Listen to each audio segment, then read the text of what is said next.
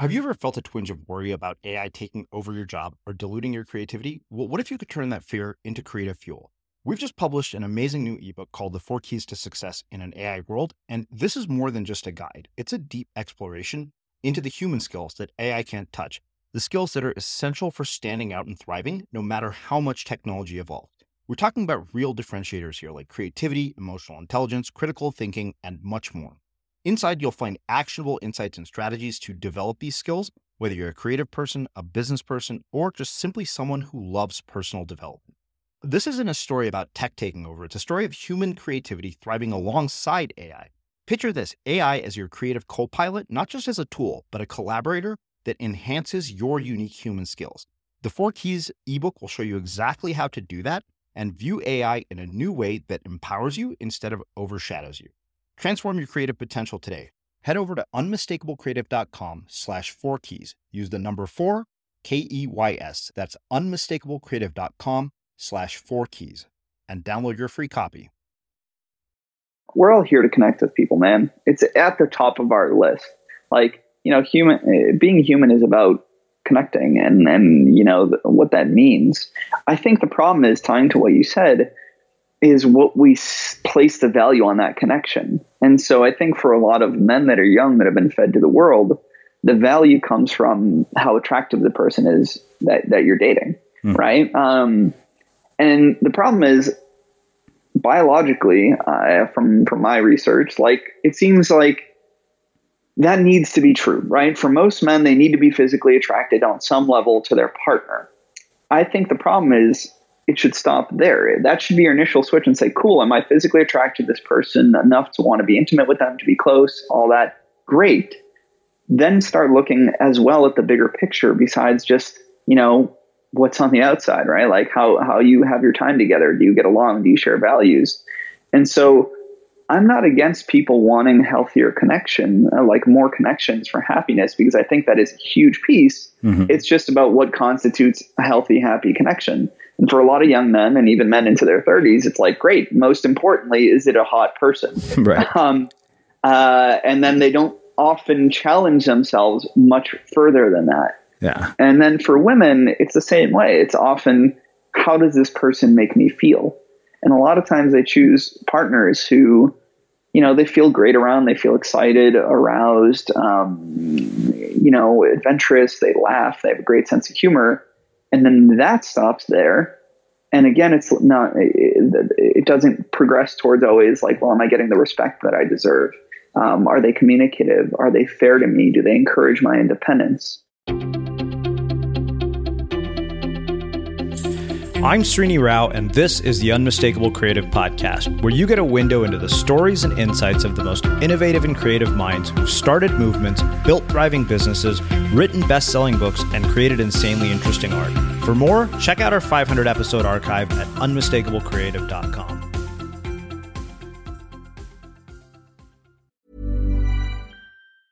A lot can happen in 3 years, like a chatbot may be your new best friend. But what won't change? Needing health insurance. United Healthcare Tri-Term Medical Plans, underwritten by Golden Rule Insurance Company, offer flexible, budget-friendly coverage that lasts nearly 3 years in some states. Learn more at UH1.com. Many of us have those stubborn pounds that seem impossible to lose, no matter how good we eat or how hard we work out. My solution is PlushCare. PlushCare is a leading telehealth provider with doctors who are there for you day and night to partner with you in your weight loss journey. They can prescribe FDA-approved weight loss medications like Wegovy and Zepbound for those who qualify.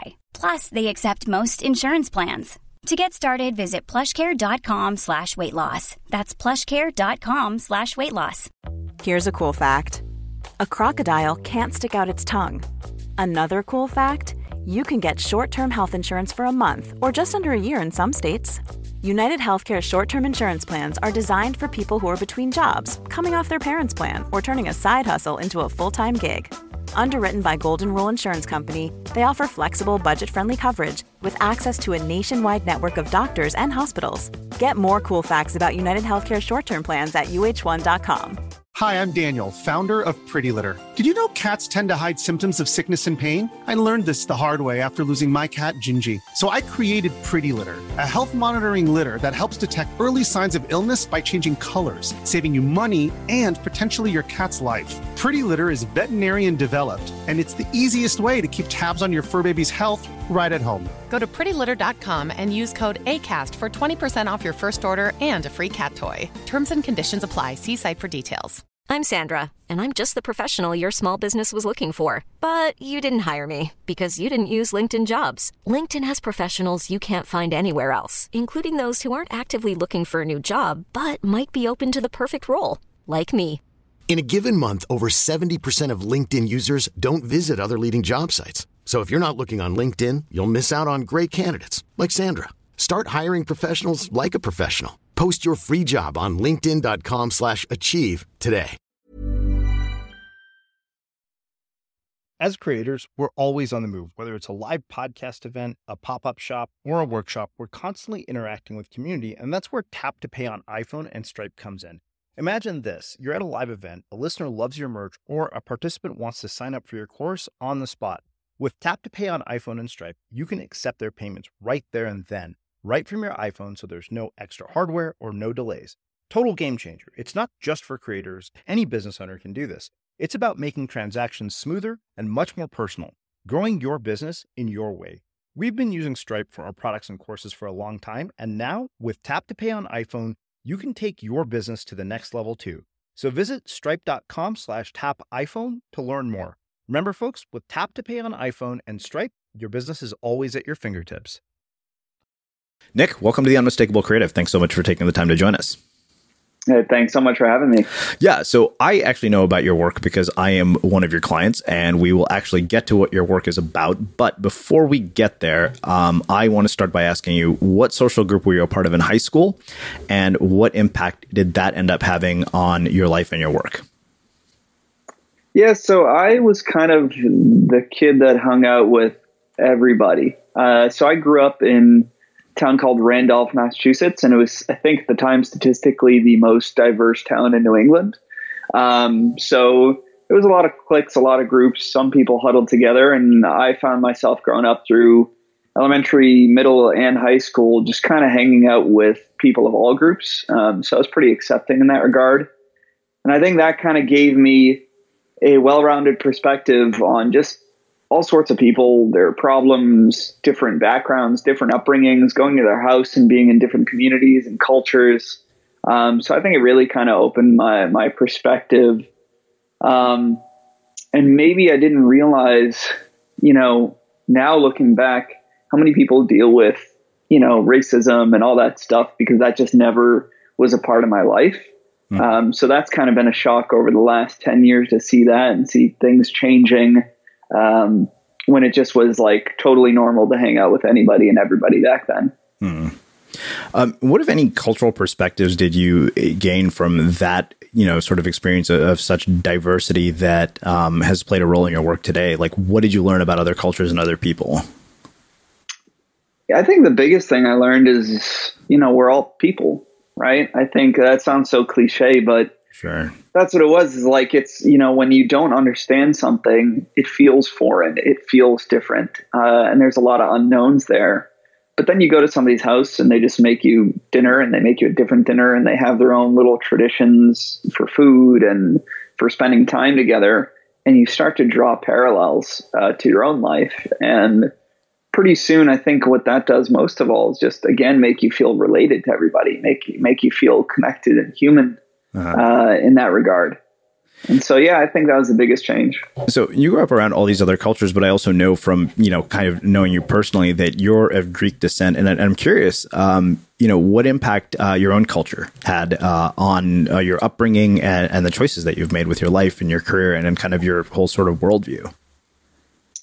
Yeah. So being Greek, what's funny is, especially, tying to my work, sexuality is a lot less intense over there. It's a lot more accepted, a lot more colorful, a lot more expressed.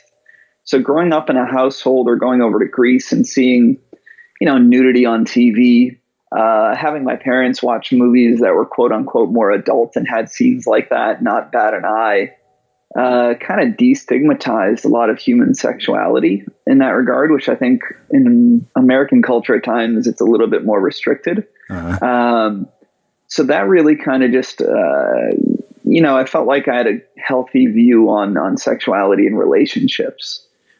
Similar to that, there's a lot more acceptance in allowing children to try things and be more personally responsible. So something like alcohol a little bit at a family celebration was like totally normal.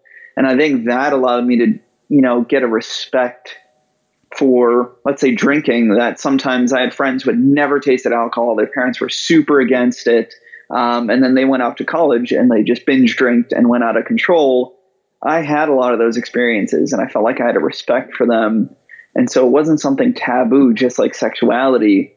And that's probably been one of the biggest impacts on like just being vulnerable in life and allowing, not sheltering your children. I mean, you can't obviously, not saying go throw them to the worst sides of the internet, but allowing them to kind of express themselves, explore themselves, see the more touchy sides of life, creates a maturity around it.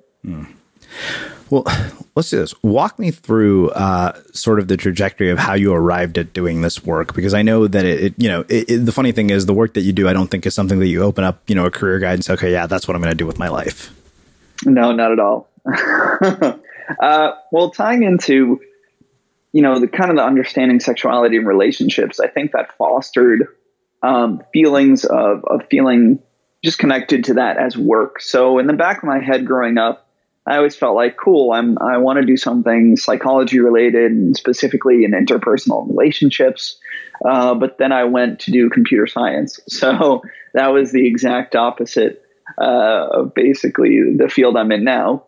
And so organically what happened was I was about 19 years old. I was in college and everything in my life started quote unquote falling apart. Most of my friends had moved out of state, so I lost my social circle. For myself, I had a girlfriend at the time who left me during our 2-year anniversary. And then my dad, who had a restaurant to kind of support our family, ended up getting really sick, having 2 heart attacks, and basically couldn't maintain the business and support us. So in a very, very short window, I was forced to kind of be alone and eventually had to make the decision of, somebody has to step up and support my family. So I dropped out of school to work and support my family. And, it immediately, I think, I went through a period of depression while kind of trying to support everything. And eventually, as I started to just move forward, get a job, slightly pull out of that, I think I stumbled upon, some dating advice online, probably pickup advice. I mean, definitely pickup advice back then. And, said, well, listen, I want to get my life in gear. I want to be able to meet people. The only time I'd ever done that before in my life was through, friend circles and social circles. And even then it was scattered. So seeing this idea that you could go out and take control of your life and meet people, and specifically as a 19-year-old, attract and bed, quote unquote, really hot women, was like the greatest idea in the world to me. So moving forward there, I said, cool, I'm skeptical, but I'm going to try some of this stuff out. And so let's say for the next 2 years or year and a half, I went out all the time, 4 or 5 times a week to meet people, really pushing myself. In that first year, 18 months, I got pretty good at it, quote unquote. I was making a lot of new friends. I was dating around. And so people started taking notice that I was friends with, and even other coaching companies. And I had one of my best friends at the time that was still there, come to me and basically say, hey, listen, this is pretty awesome what you're doing. Do you think you'd be able to teach me? And so at that moment, it was kind of a light bulb like, well, I love what I'm doing here. It seems to be legit. if I could do this and survive and still support my family, I really couldn't imagine anything else better. Something that I could actually contribute that I don't think a lot of people were doing at the time. There was a lot of relationship counselors and all that, but not people helping, especially young, smart men, go out and meet people. And so started talking to some coaching companies, pickup dating coaching companies, got involved with them for my next few years, and then eventually realized, this is not healthy in a lot of ways. I think a lot of people in the industry were pretty miserable. Many of the people I knew could get a date, get women, couldn't keep them. They didn't have like a more organic social life all around, which was awkward.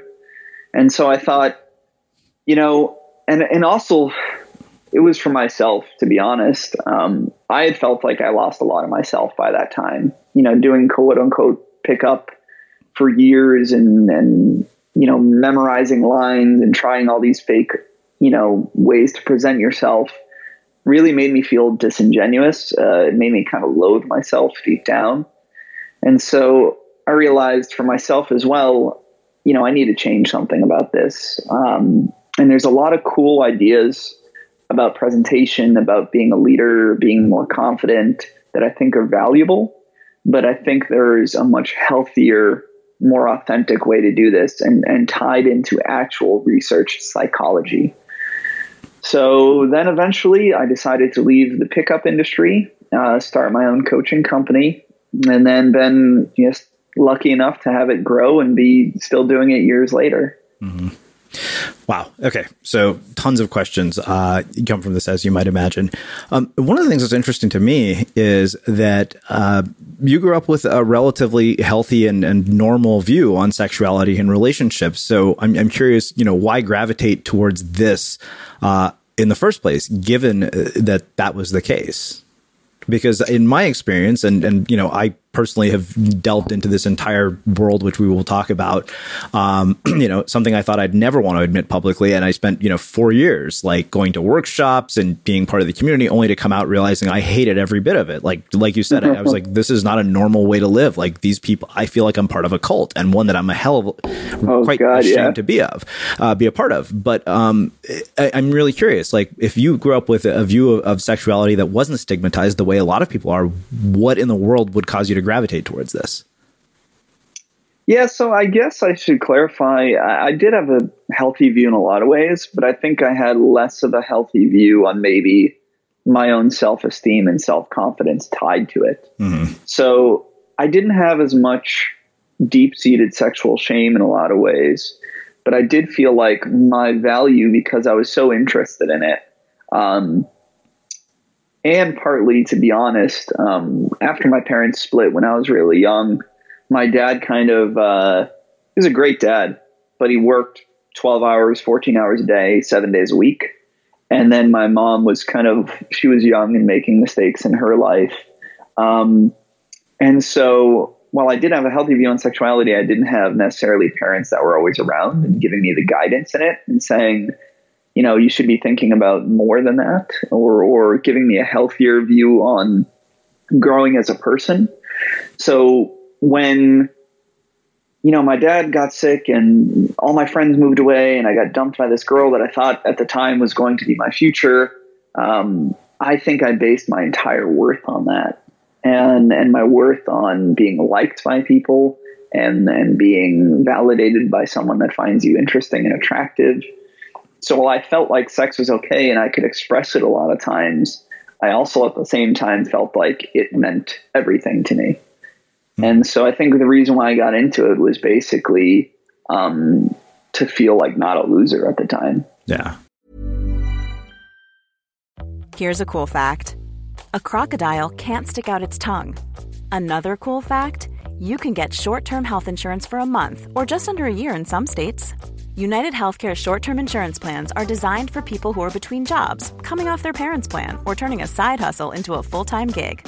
Underwritten by Golden Rule Insurance Company, they offer flexible, budget-friendly coverage with access to a nationwide network of doctors and hospitals. Get more cool facts about United Healthcare short-term plans at uh1.com. Planning for your next trip? Elevate your travel style with Quince. Quince has all the jet-setting essentials you'll want for your next getaway, like European linen, premium luggage options, buttery soft Italian leather bags, and so much more. And it's all priced at 50 to 80% less than similar brands. Plus, Quince only works with factories that use safe and ethical manufacturing practices. Pack your bags with high-quality essentials you'll be wearing for vacations to come with Quince. Go to quince.com/trip for free shipping and 365-day returns. Hi, I'm Daniel, founder of Pretty Litter. Did you know cats tend to hide symptoms of sickness and pain? I learned this the hard way after losing my cat, Gingy. So I created Pretty Litter, a health monitoring litter that helps detect early signs of illness by changing colors, saving you money and potentially your cat's life. Pretty Litter is veterinarian developed, and it's the easiest way to keep tabs on your fur baby's health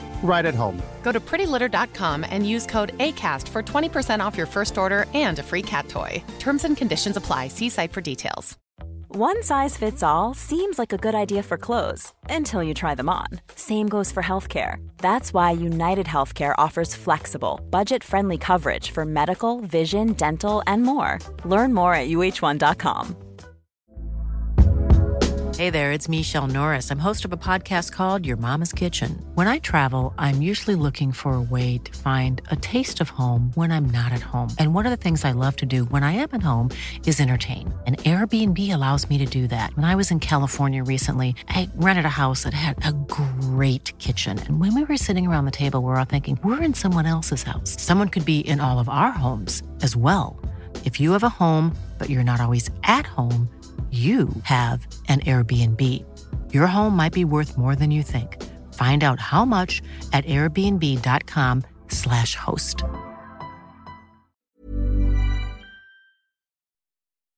As creators, we're always on the move. Whether it's a live podcast event, a pop-up shop, or a workshop, we're constantly interacting with community, and that's where Tap to Pay on iPhone and Stripe comes in. Imagine this. You're at a live event, a listener loves your merch, or a participant wants to sign up for your course on the spot. With Tap to Pay on iPhone and Stripe, you can accept their payments right there and then, right from your iPhone, so there's no extra hardware or no delays. Total game changer. It's not just for creators. Any business owner can do this. It's about making transactions smoother and much more personal, growing your business in your way. We've been using Stripe for our products and courses for a long time, and now with Tap to Pay on iPhone, you can take your business to the next level too. So visit stripe.com/tapiphone to learn more. Remember, folks, with Tap to Pay on iPhone and Stripe, your business is always at your fingertips. So that raises a question of, why is it that, I don't think what you were feeling is uncommon for many men in our culture. And I'm curious why that's the narrative of our culture, and more importantly, how you started to unwind it. Because I think that for most of us, our self-worth issues, whether we're men or women, are largely the result of our desire to be liked by other people. And I'm curious how you start to unwind this narrative of, I only have, worth in the world if, this person, finds me attractive or wants to have sex with me. Like, how did you unwind it? Yeah, I think the short answer of it in a word is to start actually loving who you are, right? And what else you have to offer the world and what else you could find fulfilling. Yeah. If your primary focus is, great, let me go out for the sole purpose of meeting people and for the sole purpose of getting laid, it's going to be hard to unwind that or feel differently. But I think if you can hold yourself accountable to say, well, within those experiences, can I ensure that I am being honest with myself, that I am respecting my values, that I'm exploring my values, that I can also just be honest of experimenting other sides of life and investing in myself and investing in my growth as a person. So the more that you show up within those experiences and then also find ways to grow and respect yourself and be more authentic in the bigger picture, the less inclined you feel, I think, to tie your value to it, right? Because if I start focusing on great friendships, or I say, I want to get healthy, to feel better about myself, to play more sports, and you get involved in that. And then you get references that are like, wow, this is really rewarding to me. I feel happier. I feel more passionate. I feel more alive. Then I just think subconsciously your brain is like, cool, there's a lot more to life than just being liked by somebody. Mm-hmm. So yeah, it's really taking care of yourself. Self-care is probably the biggest answer. Mm-hmm. So there's a piece on your About page that I kind of want to read this and have you dissect it for us, because I think the identity shift is so drastic. Every day I pretended to be some bullshit version of myself. No one knew the real me. I didn't even know who the real me was anymore. Every woman I met liked the false persona I presented. They didn't like or care about Nick because he was so buried they never had a chance. Every connection I had was shallow. They were hollow. They weren't even connections because all I cared about was the next conquest and being seen as desirable. That really struck me because, obviously for me to want to work with you, if that had been, I don't think we would be working together because my values would have been completely out of alignment with that. And I think I would have found it hard to relate to you. And I'm curious about, shedding one identity and making such a radical identity shift especially when it had been part of your life for such a long time, because I think that one of the things personally that I think I struggled with, and I think maybe even to this day I still do to some extent, is how much sort of bad programming came from the 4 years of being part of this community and how many unhealthy views were the result of it. Like I had friends who said, it was about a year or two after I walked away, we were finally able to start feeling fucking normal again and having normal conversations with people. Friends who went to therapy to fix all this and finally met their, wives and husbands. And they're like, if we had actually behaved that way, we would have blown every opportunity we had. Sure. So let me restate the question is how do you make this transformation? Yeah. Such a large transformation within this? Yeah, absolutely. Okay. I think it's genuinely a combination of things. One, like I said, realizing the bigger picture of starting to see, just how much more there is to life and how much more excitement and value you can get. And I think it's hard to experience those things until you experience them, or to feel those things until you experience them. So I think trying to hold yourself accountable to balance starts to give you a new perspective. I think a lot of rejection and failure in many ways, if you can have a healthier outlook from it, really shapes and you have two ways to come out from it. One, saying this, I need to keep getting better at this and I need to keep, getting more attractive to women.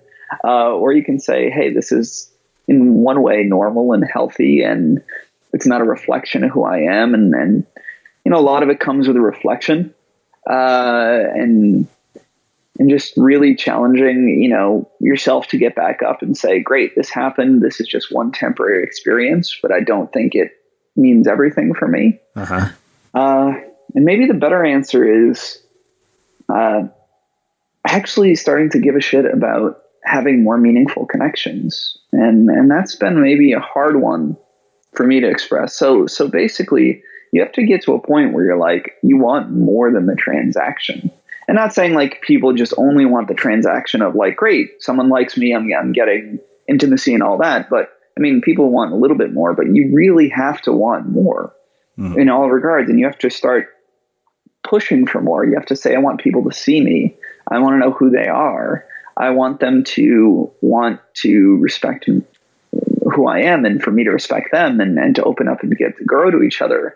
I want to have more meaningful experiences together. I want, even if this connection was casual, for both of us to be genuinely happy when it's over. I want more friendships.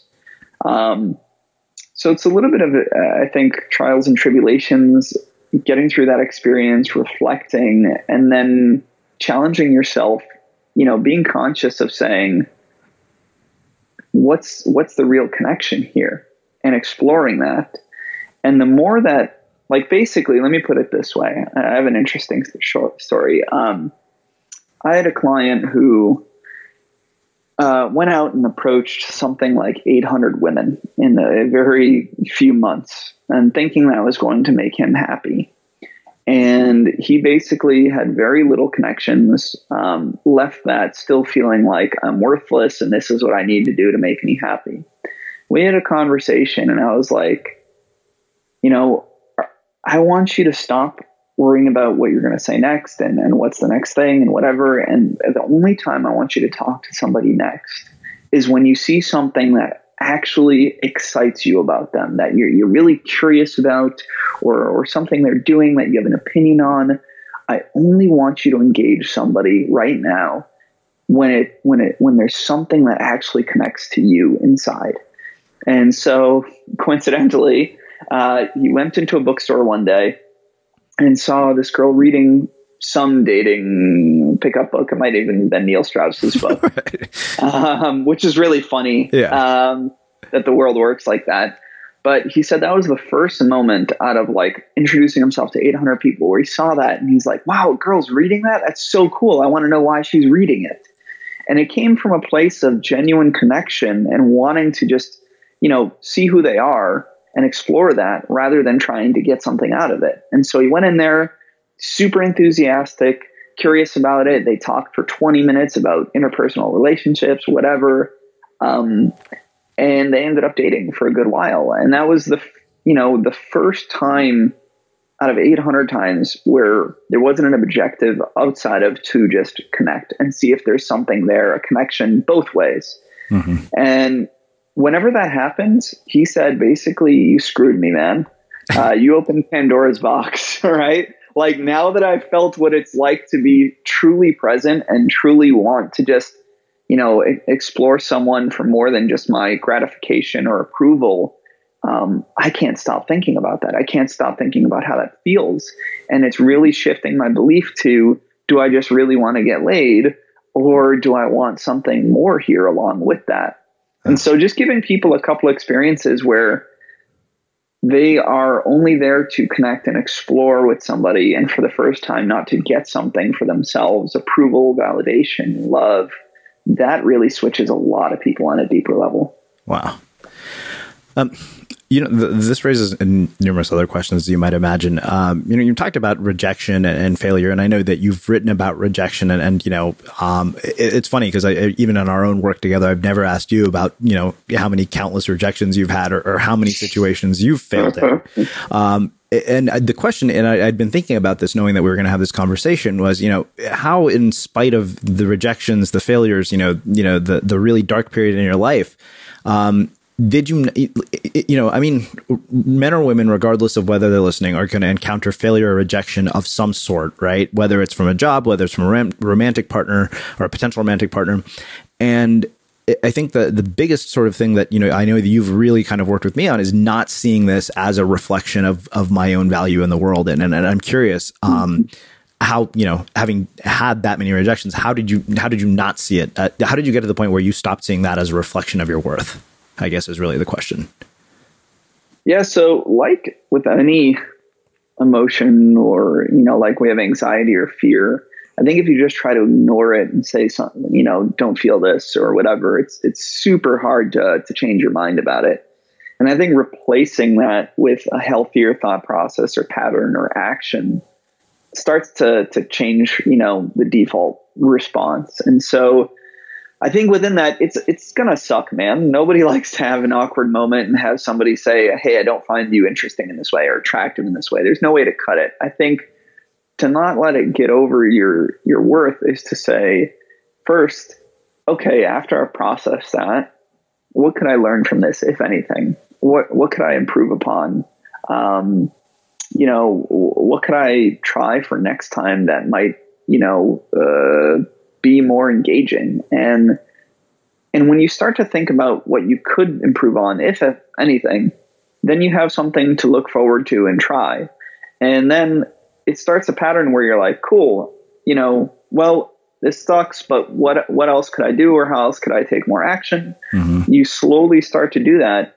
And you also realize, great, like when you have better experiences as well, my previous experiences were just, sometimes my behaviors, not who I am, and I can always change that. They're just temporary. New people, not saying you should again base your worth on it, but I can have experiences that are completely different and with people that will engage me. And then that starts to tell you it's just compatibility, man. Like, you're never going to be compatible with everyone. And that's every single person in this world. but you'll be compatible with plenty. If you can't think of the silver lining and think of new ideas to try and to motivate yourself to move forward, and then what tends to happen is you get rejected a couple times. You think it's the worst of the world. You only think about the bad. You don't try again for a long time. Nothing changes, and you prove yourself, great, I am rejected because it's me. Nobody will want me, and this is the way it's going to be. But if you can slowly start to say, cool, what can I learn from this? How could I grow? How could I take another shot? Could try. And then you start shaping your reality with experiences that are completely different. I think it gives you that honest perspective. It really shows. It's hard to hold on to beliefs when your experiences are saying otherwise. But at the same time, it's hard to have those beliefs without experience. Right. The other thing that really struck me is why is it that so many people, particularly men, think that this is going to make them happier? Like, hey, having, the ability to sleep with hot women is going to make me a happier person. And why do so many people base their self-worth on it? Like, why do we do that? Because it feels amazing. I'm just kidding. Yeah. I mean, I'm sure that's a big part of it. Sure. It's everywhere, dude. I mean, if you really think about it, in almost every facet of life, we're told that's what's going to make us happy. It's in every movie. It's in advertisements. It's in your parents' upbringing saying you need to find somebody, you need to get married. It is what we look up to and people with status. Oh my God, they got, arm candy and they got this beautiful person. I just think we have a million different stimuli saying this is what matters. And then you have your friends. I mean, you grow up with guys that gloat about it when you're young and nobody talks about their failures or their loneliness. And they talk about, and then you see your friends with, a girl that you might find attractive and they're talking about how great it is. So you just basically have one perspective of the world telling you this is the top, right? This is everything. And, I would hope, that's what I'm trying to hope is we have a more honest dialogue about everything revolving around this and what matters in life. And I'll just tell you a quick story. I haven't written an article about this, but I went to a funeral of someone that I know very close. And, he was super charismatic, super awesome, and all that. But when people got up there and it was like a 3-hour service and were crying, like, what people genuinely remembered and what mattered was like who he was as a person, everything he did, the moments that he shared with them, the moments he was there. And, sitting in a room and hearing somebody talk about somebody posthumously, and when people even reflect on their own lives when they're dying, like you really see what matters, man, and what people think matters, as opposed to what the world tells you. And so I think the second part of your question was, how do we start to shift that narrative? Yeah. And why, I guess, you kind of answered why people base their worth on this, but yeah, shifting that narrative is probably something really important. Yeah. Again, I think it touches a little, or like, I don't know, I don't want to repeat myself, but sure. I think it's getting a wide variety, like balancing your life, getting a wide variety of experience, having genuine friendships, having hobbies that make you fulfilled, spending more time with people you care about. The more that you start to do things outside of that scope and find a way to be held accountable to balance your life, you start to realize that there's so much value within this world otherwise. Yeah. So there's one, thing that has always been sort of interesting to me, like that I've been thinking about it. And I've never asked you this question in our calls, but, if you look at a lot of the research done around happiness, right, like the happiness advantage or stuff that people like Sean Achor have done, they say, our social relationships are one of the greatest predictors of our happiness. And that's such a bizarre paradox, right? Is that you don't like, I've always wondered, it's like, okay, we don't want to be dependent on somebody else for our happiness. And yet, social science shows us that our relationships are one of the greatest predictors. And I'm just curious what you have to say about that. Yeah, I don't think they're as parallel as much as we think. We're all here to connect with people, man. It's at the top of our list. Like, being human is about connecting and what that means. I think the problem is, tying to what you said, is what we place the value on that connection. And so I think for a lot of men that are young, that have been fed to the world, the value comes from how attractive the person is that you're dating. Right. And the problem is, biologically, from my research, like, it seems like that needs to be true, right? For most men, they need to be physically attracted on some level to their partner. I think the problem is, it should stop there. That should be your initial switch and say, cool, am I physically attracted to this person enough to want to be intimate with them, to be close, all that? Great. Then start looking as well at the bigger picture besides just, what's on the outside, right? Like how you have your time together. Do you get along? Do you share values? And so I'm not against people wanting healthier connection, like more connections for happiness, because I think that is a huge piece. It's just about what constitutes a healthy, happy connection. And for a lot of young men, and even men into their 30s, it's like, great. Most importantly, is it a hot person? Right. And then they don't often challenge themselves much further than that. Yeah. And then for women, it's the same way. It's often, how does this person make me feel? And a lot of times they choose partners who, they feel great around, they feel excited, aroused, adventurous, they laugh, they have a great sense of humor. And then that stops there. And again, it doesn't progress towards always like, well, am I getting the respect that I deserve? Are they communicative? Are they fair to me? Do they encourage my independence?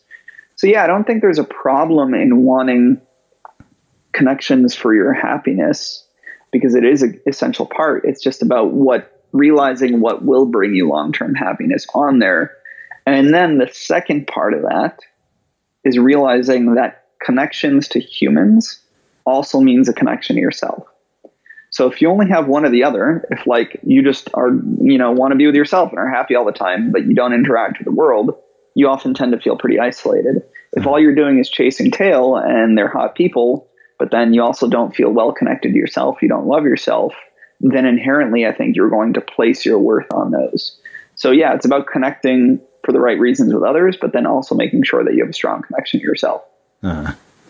So one thing that I know that I've never asked you about is, you're married, right? Yep. How did you meet your wife? And one, what does she think about the work that you do? And two, what do you want women to know about the work that you do, given that a lot of the people listening are women?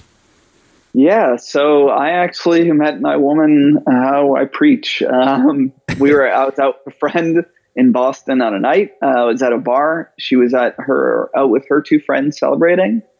And yeah, I just saw her and I thought she looked absolutely beautiful. And she had a really cool kind of, creative artistic style. She had like a leather jacket and a couple studs in her ears, and just, had the courage to go up, say hello, introduce myself. And so, yeah, pretty organically in person. I mean, I got to be honest, looking back on it, if you had told me where would I meet my long-term partner, I would have not pegged that as number one by any means, but I'm not complaining. Right. And so, yeah, I think, what a lot of women have to understand is that I think the majority of men trying to learn about improving themselves, and especially in a dating aspect, deep down are doing it for healthy reasons, even if all the time they can't see it on the surface. Like, I think there's a misconception that men want to learn this to deceive people all the time, to somehow manipulate people, to convince somebody who doesn't want to be interested to be interested in them, to be disingenuous. And there's definitely a subset of people like that, and there's definitely a subset of teachings about that. I'm skewed because, I cater towards people who have similar values, like you said yourself. And so most of the guys are coming in saying, I've got a lot of, most of the guys have the rest of their life handled. I've got a great career. I've got sometimes good friends. My health is pretty intact, but for some reason, I just can't figure this side of my life out. And I really want to be able to present my best self.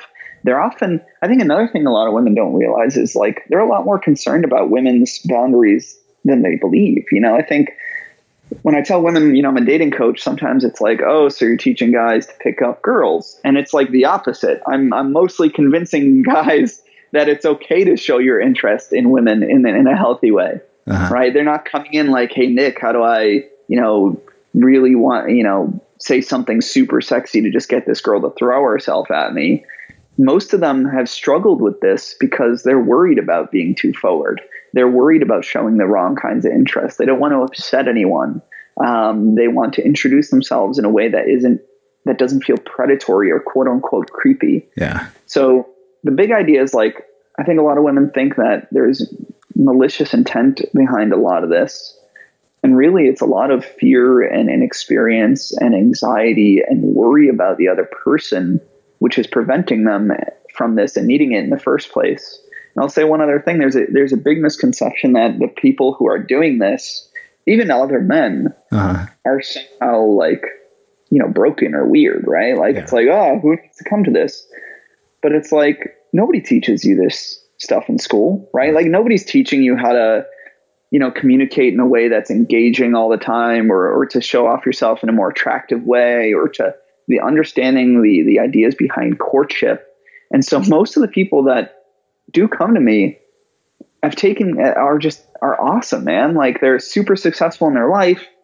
They've got, a steady income. They've got great friends. Like I said, it's just really, this is, everything else in life has a logical pattern. It's easy to think through it, and humans are emotional creatures. And so when you're adding emotional intelligence into the equation, that's really the struggle, Yeah. Yeah. I mean, you kind of answered what my next question would be is, what misperceptions do you think that people have about the types of people that come to your work? But, you kind of more or less answered that. I'm curious, one, it's funny, like nobody would feel weird about saying, hey, I hired a coach to help me, improve my jump shot, or, hey, I hired a coach to help increase the revenue of my business. Yet when it comes to something like this, one, people are reluctant to admit that they need help. I think in a lot of cases, I think, for me to I had avoided it at all costs because I didn't want to have to go through what I had, several years ago when I was younger. I was like, do I really want to go through that whole experience again of just spending my life absorbed in this and nothing else? Sure. But I'm curious, why is it that, we're okay? Why do you think it is that we have this narrative that, hey, it's okay for us to hire coaches to, help with our sports or our business. But when it comes to the idea that, hey, I need a coach for improving my social skills, we have such a sort of weird feeling about it, like a stigma associated with it. Because I remember even, when I wrote that piece on Medium, you said, wow, I didn't know that you were going to publicly admit that, you had hired me. Yeah. I mean, I was shocked, man.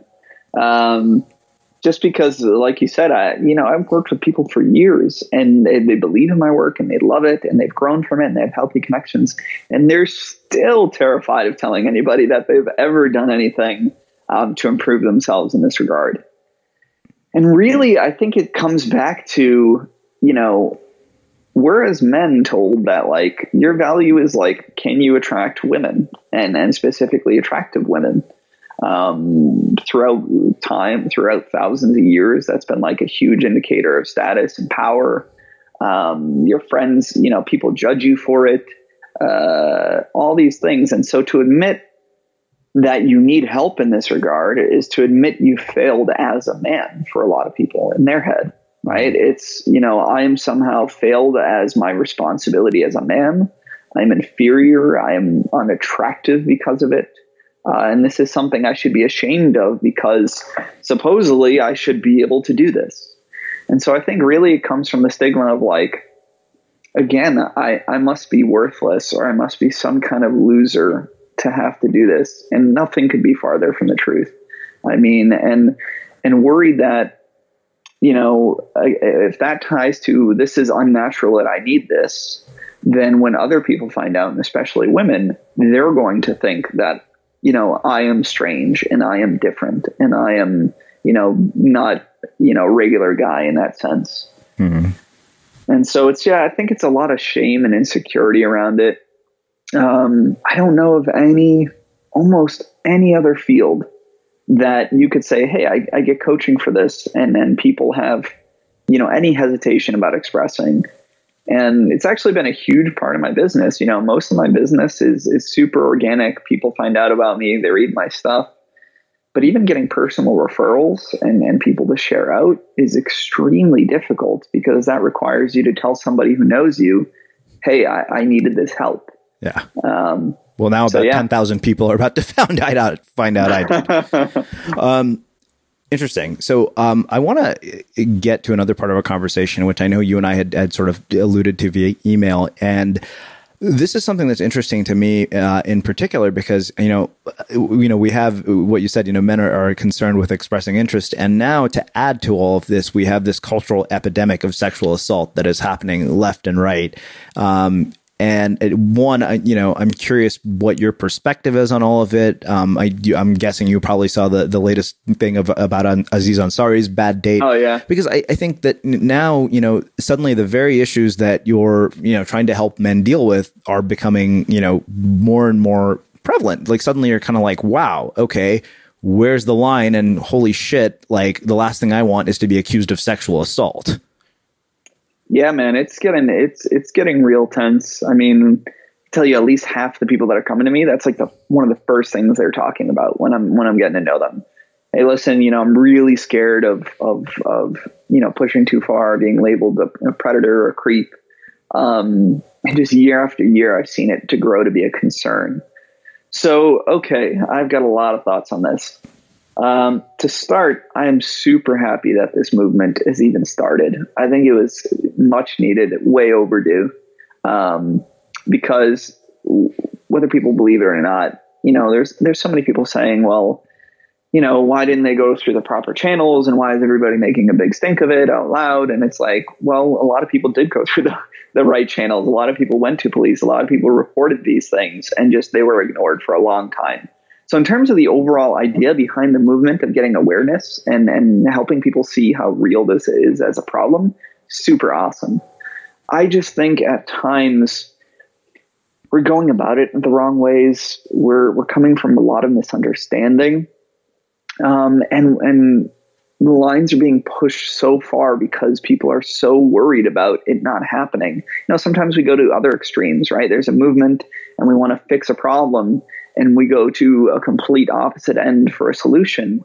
And sometimes we need to scale back and say, okay, there's a nice meeting place in the middle. So, in terms of, I think what's wrong to start, what's hard is the misunderstandings. I think if you're trying to make policy when you don't understand both sides of the equation, then the answer comes out, muddled.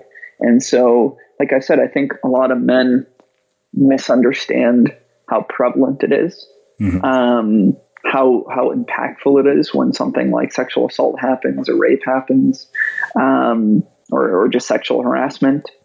I think there's a lot of also misunderstanding from the men's side that if they show any sort of interest, they're automatically in that camp, and that, if they put themselves out there or take initiative, then they're going to be labeled as one of those people. And then from the other side of things, and they also don't realize why women choose the partners they do. A lot of men are resentful and say, I'm really polite and all these things, but I don't seem to have women attracted to me. And you have to realize there's a level of intimacy and attraction that is an emotional response that, women aren't saying, oh, I don't want to like this person because of X reason. It's just you don't feel it at times. And so it's not like there's malicious intent from a woman's side when she's not interested in you. Sometimes it's incompatibility. Sometimes you could be presenting yourself or doing the things that would help facilitate that kind of connection. And then I think from the women's side, a lot of it is again thinking, because when you're thinking about a person approaching you or showing you interest, we often go to our worst case scenarios, stories we've heard, stories we felt, things we've experienced. And then it's easy to say like, well, that's how it's going to be, or that's how a lot of men think. And they think, a lot of guys are just, when they're showing interest or being forward, it's with the wrong intent. It's with only to get into their pants. And so there's a defensiveness and worst case scenario situation in a lot of women's heads that I don't think is the norm.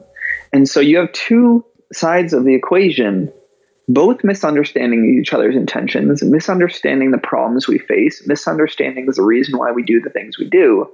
And I think in a lot of ways, the extreme sides of both, I'll say the red pill male movement, and the extreme sides of feminism are really hurting the conversation that needs to be had and creating a lot of resent, a lot of animosity, and a lot of fear. Like for me, what's really scary right now is I think there's a lot of young boys and girls who are learning like, well, you can't talk to a girl or show her interest because that's wrong and you're going to get in a lot of trouble. And I think there's a lot of women that are saying, be cautious of all these guys because they only have one thing on their mind, or there's a good chance that something bad is going to happen.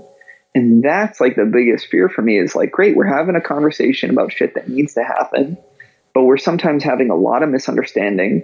We're speaking in emotions all the time instead of logic and trying to rationalize things and look at data. And then we're not trying to come to a mutual understanding. A lot of times it's like, well, the solution is like, I need to do whatever I can to like, protect myself. So yeah, there's, and I think where that leads to, just wrapping this idea up is we need to understand, we need what I call a new protocol.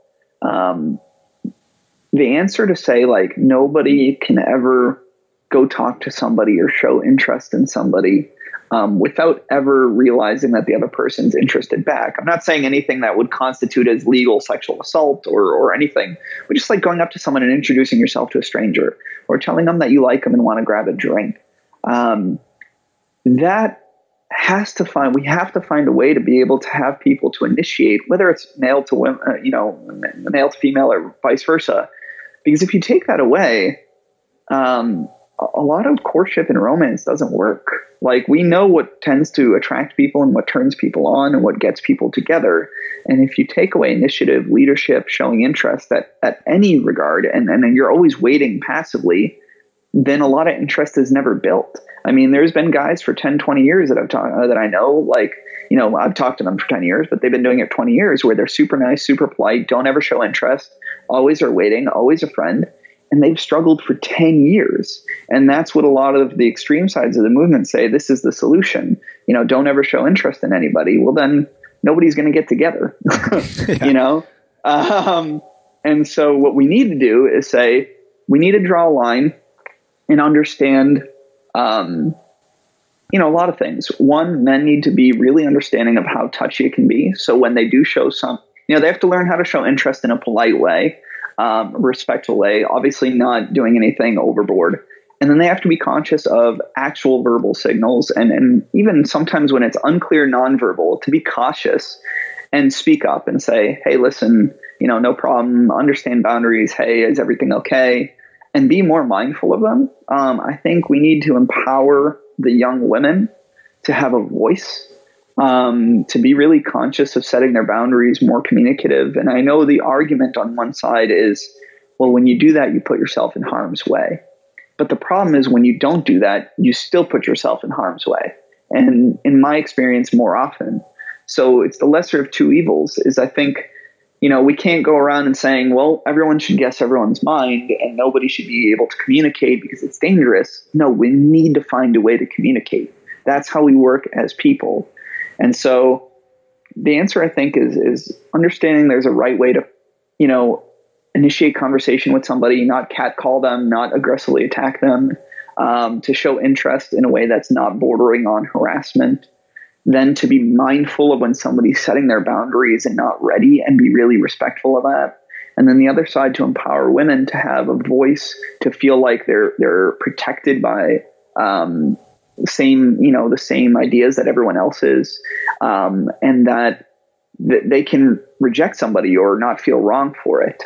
Because I think if we don't find a new communication protocol for courtship and romance, like I said, I think there's going to be a lot less relationships, a lot less healthy relationships. And I think we're breeding a young society to fear each other. And that's really scary. Wow. So I want to finish with two questions. One, I don't know why I didn't ask this earlier in our conversation. What is it that you find, across working with thousands of people, having met your wife, what is it that ultimately leads to a meaningful and intimate connection between two people of the opposite sex? Yeah, I think especially if in terms of meaningful, if it stays, right? If we're not talking about just a quick casual connection. Sure. I use this word a lot, but I think a deep level of respect for each other. People don't understand how deep that goes, right? Like this idea that at the end of the day, you have to say, I care about this person. I care about their independence, them finding value in their own life, them being happy. And I want to do my best to meet them there. But then also do that for myself, like to both encourage the other person, to make sure that I'm feeling respected. And then the other side of the coin of the relationship to say the same. And so when you say at the end of the day, no matter how we're fighting, no matter what kind of differences we have, no matter what kind of other interests, if at the end of the day, we know that we both have each other's best interest at heart, that we care about each other, that we're willing to compromise, and that's the deeper core value, then you can get through almost anything. My wife is very different from me in a lot of ways. We don't like the same things. I'm into tech and VR and cryptocurrency and all these other things that she really couldn't care less about. But at the end of the day, she respects me and she loves my happiness and she loves me knowing about that. And she'll even spend some time to invest in it, to learn about it. And she knows at the end of the day, I'm going to be the same way for her. And so same thing as if we had a disagreement, you're going to have emotions and heated and whatever. But when you get through that and realizing, okay, I still want the best for the other person and for myself, I want a solution here rather than to feel like we need to slight each other. If you maintain that deeper level of respect, then almost everything can be handled. Wow. So I didn't want to get out of this conversation without you letting you tell people about the retreat that you have coming up in Barcelona. So let's touch on that for a bit, and then I'll wrap things up with our final question. Sure. Yeah. So I'm hosting another 4-day retreat in Barcelona, Spain, in April 12th through 15th. And the idea is it's a confidence retreat. Okay. And it's about, on one end, it's the confidence to meet people and express yourself and communicate and create those healthy connections. And specifically, it's a men's retreat, so with a lot of women. But on a deeper level, it's starting to, again, love yourself, understand who you are, understand your values, your boundaries, all these things. What's going to make you more fulfilled in life so that it ties into that. Because if generally you're happier and fulfilled and all the things I just said, it's a lot easier to talk to people, to engage them and actually be present and to create a meaningful connection. So it's funny because a lot of people come in saying, I really need to improve my romantic skills. But at the end of the day, almost every single time at the end of the retreat, nobody says that was like the core value they got away. It's like, I'm self-actualized. I want to do more in life. I want to, I didn't mean for this to happen, but every retreat, 1 or 2 people realize that they do want to quit their job and end up opening their own business or moving to a new career. So yeah, it's basically, a lot of ideas on communication skills and romance, but really about starting to love yourself and be able to express that to the world. And you do it with, generally 8 to 10 other guys. We have another coach with me. Her name's Christina. She's amazing. She gives a lot of feedback and actually a perspective that's much needed. And then, so you're doing this with other guys that are being vulnerable, going through the same things.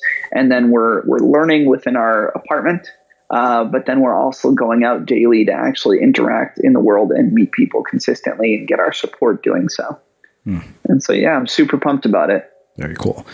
All right. So one last question, which is how we finish all of our interviews at The Unmistakable Creative. What do you think it is that makes somebody or something unmistakable? Integrity.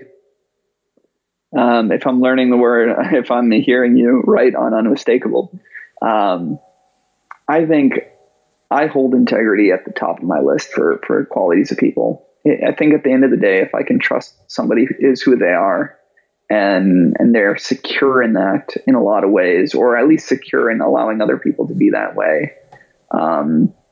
That's what really matters, is if somebody has is good heart and eventually is willing to hold to good values and not hate on other people.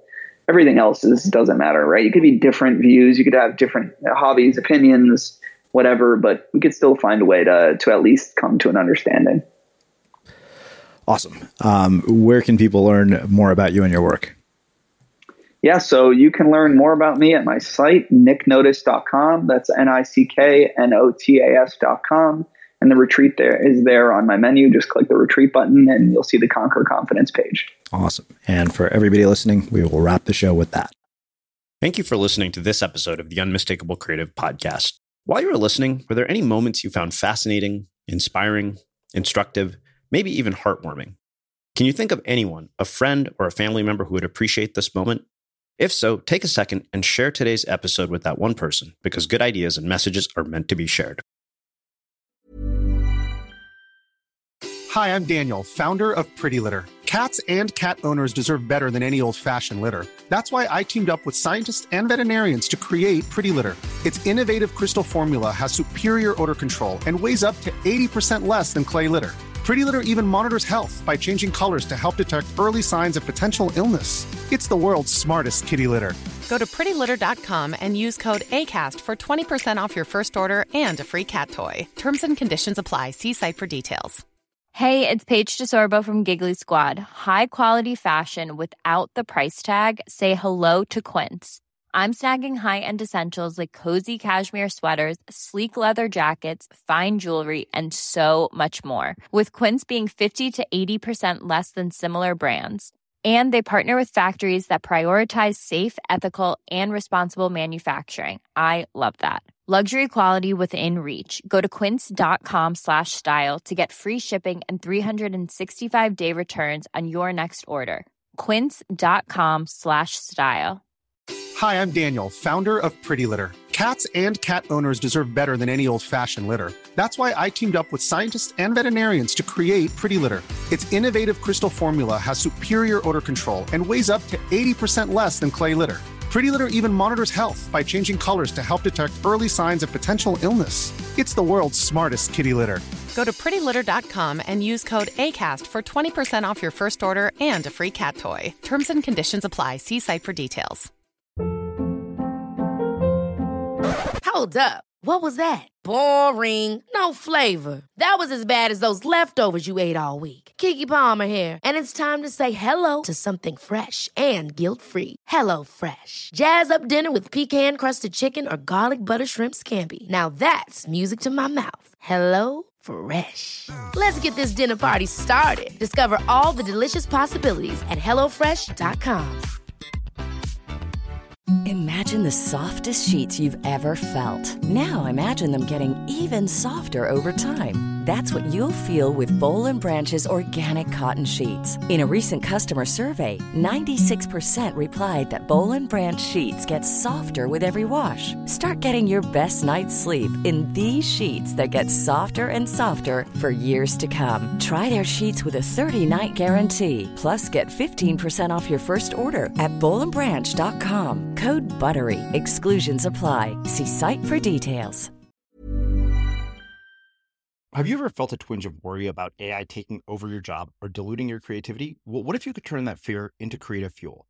We've just published an amazing new ebook called The 4 Keys to Success in an AI World, and this is more than just a guide. It's a deep exploration into the human skills that AI can't touch, the skills that are essential for standing out and thriving, no matter how much technology evolves.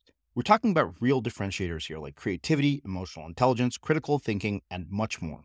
Inside, you'll find actionable insights and strategies to develop these skills, whether you're a creative person, a business person, or just simply someone who loves personal development. This isn't a story about tech taking over. It's a story of human creativity thriving alongside AI. Picture this, AI as your creative co-pilot, not just as a tool, but a collaborator that enhances your unique human skills.